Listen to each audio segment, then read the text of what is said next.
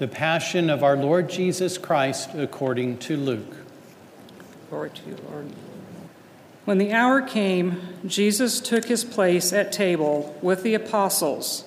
He said to them, I have eagerly desired to eat this Passover with you before I suffer.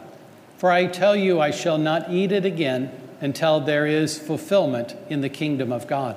Then he took a cup, gave thanks, and said, Take this, share it among yourselves. For I tell you that from this time on, I shall not drink of the fruit of the vine until the kingdom of God comes. Then he took the bread, said the blessing, broke it, and gave it to them, saying, This is my body, which will be given for you. Do this in memory of me. And likewise the cup, after they had eaten, saying, This cup is the new covenant in my blood, which will be shed for you. And yet, behold, there is the hand of one who is to betray me, is with me on the table. For the Son of Man indeed goes as it has been determined, but woe to that man by whom he is betrayed. And they began to debate among themselves who among them would do such a deed. Then an argument broke out among them about which of them should be regarded as the greatest. He said to them, The kings of the Gentiles lord it over them, and those in authority over them are addressed as benefactors. But among you it shall not be so. Rather, let the greatest among you be as the youngest, and the leader as the servant. For who is greater, the one seated at table or the one who serves? Is it not the one seated at table? I am among you as one who serves. It is you who have stood by me in my trials. I confer a kingdom upon you, just as my Father has conferred one on me, that you may eat and drink at my table in my kingdom, and you will sit on thrones, judging the 12 tribes of Israel. Simon, Simon, behold, Satan has demanded to sift all of you like wheat, but I have prayed that your own faith may not fail. And once you have turned back, you must strengthen your brothers. He said to him, Lord, I am prepared to go to prison and to die with you. I tell you, Peter, before the cock crows this day, you will deny me 3 times that you know me. When I sent you forth without money bag or sack or sandals, were you in need of anything? No, nothing. But now one who has money bag should take it, likewise a sack. And one who does not have a sword should sell his cloak and buy one. For I tell you that this scripture must be fulfilled in me, namely, he was counted among the wicked, and indeed what is written about me is coming to fulfillment. Look, Lord, there are 2 swords here. It is enough. Then going out, he went, as was his custom, to the Mount of Olives, and the disciples followed him. When he arrived at the place, he said to them, Pray that you may not undergo the test. After withdrawing about a stone's throw from them and kneeling, he prayed, saying, Father, if you are willing, take this cup away from me. Still, not my will, but yours be done. And to strengthen him, an angel from heaven appeared to him. He was in such agony, and he prayed so fervently that his sweat became like drops of blood falling on the ground. When he rose from prayer and returned to his disciples, he found them sleeping from grief. He said to them, Why are you sleeping? Get up, pray, that you may not undergo the test. While he was still speaking, a crowd approached, and in front was one of the 12, a man named Judas. He went up to Jesus to kiss him. Jesus said to him, Judas, are you betraying the Son of Man with a kiss? His disciples realized what was about to happen, and they asked, Lord, shall we strike them with a sword? And one of them struck the high priest's servant and cut off his right ear. But Jesus said in reply, Stop. No more of this. Then he touched the servant's ear and healed him. And Jesus said to the chief priests and temple guards and elders who had come for him, "Have you come out as against a robber with swords and clubs? Day after day I was with you in the temple area, and you did not seize me. But this is your hour, the time for the power of darkness." After arresting him, they led him away and took him into the house of the high priest. Peter was following at a distance. They lit a fire in the middle of the courtyard and sat around it, and Peter sat down with them. When a maid saw him seated in the light, she looked intently at him and said, "This man too was with him." But he denied it, saying, Woman, I do not know him. A short while later, someone else saw him and said, "You too are one of them." My friend, I am not. About an hour later, still another insisted, "Assuredly, this man too was with him, for he also is a Galilean." My friend, I do not know what you are talking about. Just as he was saying this, the cock crowed, and the Lord turned and looked at Peter.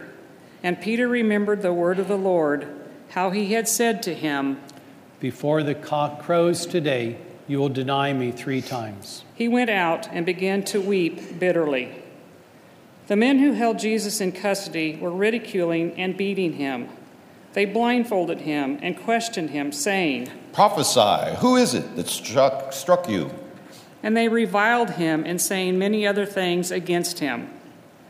When day came, the council of elders of the people met, both chief priests and scribes, and they brought him before their Sanhedrin. They said, "If you are the Christ, tell us." If I tell you, you will not believe. And if I question, you will not respond. But from this time on, the Son of Man will be seated at the right hand of the power of God. "Are you then the Son of God?" You say that I am. "What further need have we for testimony? We have heard it from his own mouth." Then the whole assembly of them arose and brought him before Pilate. They brought charges against him, saying, We found this man misleading our people. He opposes the payment of taxes to Caesar and maintains that he is Christ, a king. Pilate asked him, "Are you the King of the Jews?" You say so. Pilate then addressed the chief priest and the crowds. "I find this man not guilty." But they were adamant and said, He is inciting the people with his teaching throughout all of Judea, from Galilee, where he began even to hear.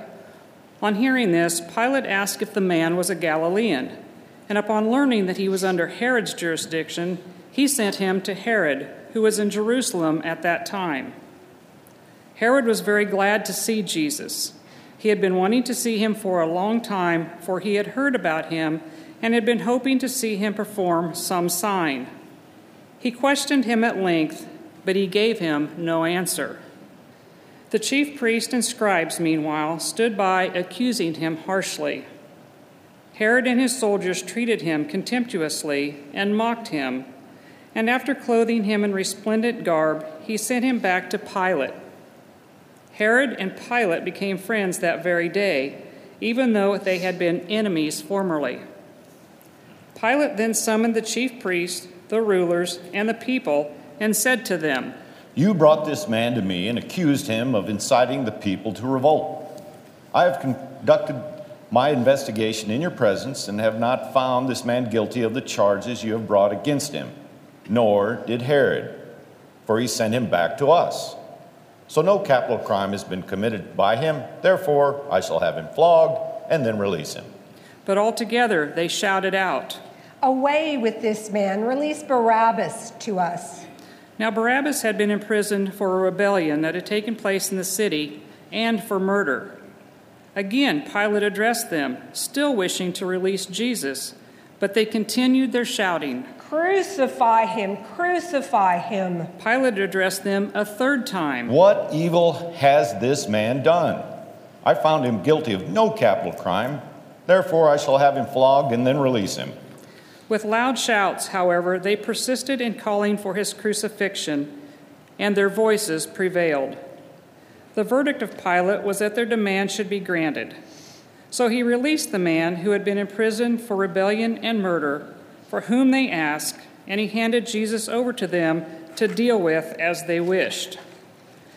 As they led him away, they took hold of a certain Simon, a Cyrenian, who was coming in from the country, and after laying the cross on him, they made him carry it behind Jesus. A large crowd of people followed Jesus, including many women who mourned and lamented him.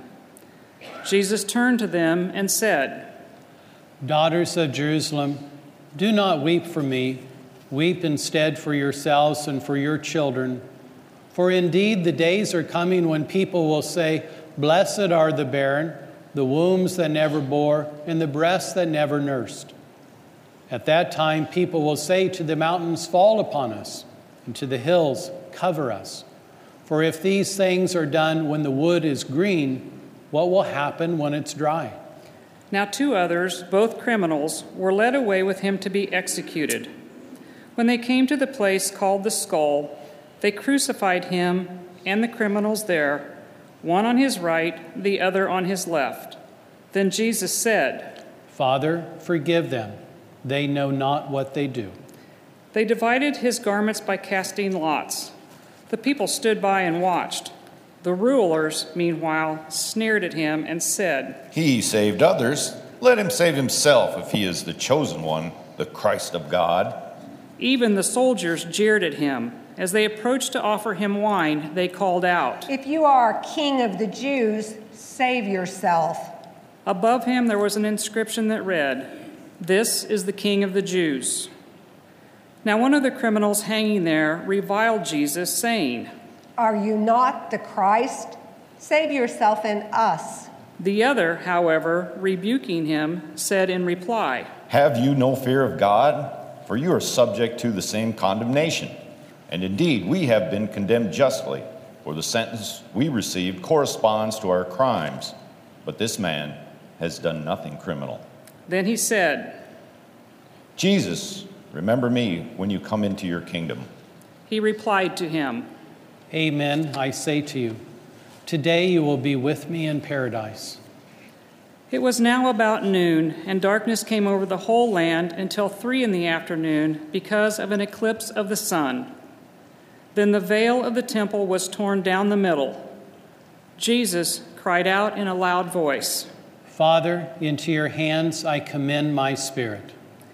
And when he had said this, he breathed his last. Please kneel.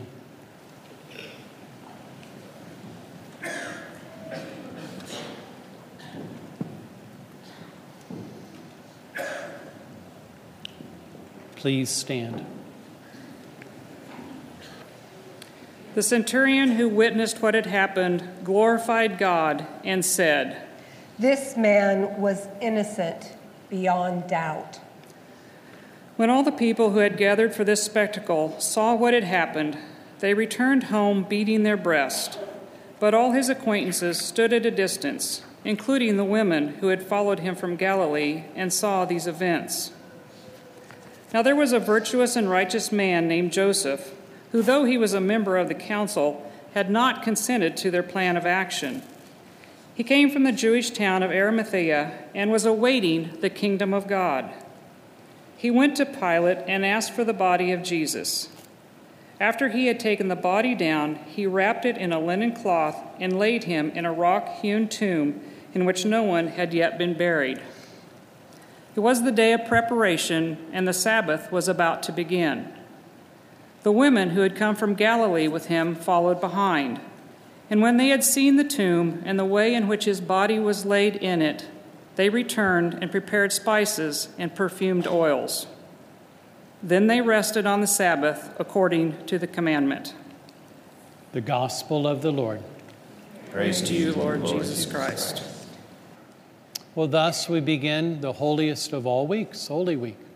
We do so with the proclamation of St. Luke's account of the Passion. As I've told you before, each evangelist portrays Jesus in a little different light. So in St. Luke's Gospel, there are some episodes that are not recorded in Matthew or Mark or in John. So for instance, The women of Jerusalem, which is over here on the Stations of the Cross, that's only found in St. Luke. The good thief is only found in St. Luke. Jesus proclaiming from the cross, "Father, forgive them, for they do not know what they are doing," only found in St. Luke. So St. Luke has a particular way of proclaiming this passion story. So I encourage you to return to it. It's part of the Sunday cycle. So every 3 years we'll hear it from St. Luke. On Good Friday we'll hear the account from St. John, and St. John is always on Good Friday. But the Synoptic Gospels, Matthew, Mark, and Luke, every 3 years you'll hear it. So go to St. Luke. We've been in St. Luke all year long, and we'll continue our liturgical year to be in St. Luke. He's always addressing those who are on the peripheral, those who are sinners, those who are good thieves and bad thieves. But today, I invite you to put yourself in the place of Barabbas. Barabbas. Pilate gave him a choice, Barabbas or Jesus. And the people chose Jesus. Jesus literally took the place of Barabbas. Barabbas is a metaphor of us. Jesus took our place. He took the consequences of sin, as only a human and God could do so. And I always wonder, what did Barabbas do the rest of that week? How did he live the rest of his life? We don't know. It's not recorded in scriptures. Did he return to his former way of life? Or did this experience of being released allow him to have a conversion, to wonder, who is this Jesus? Who was this person who took my place? And so this week we might take that place of Barabbas. Do we just live our week this week like we ordinarily do, going back to the normal things of life? Or do we explore, who is this Jesus who took my place on the cross? Today we enter into the holiest of weeks, Holy Week.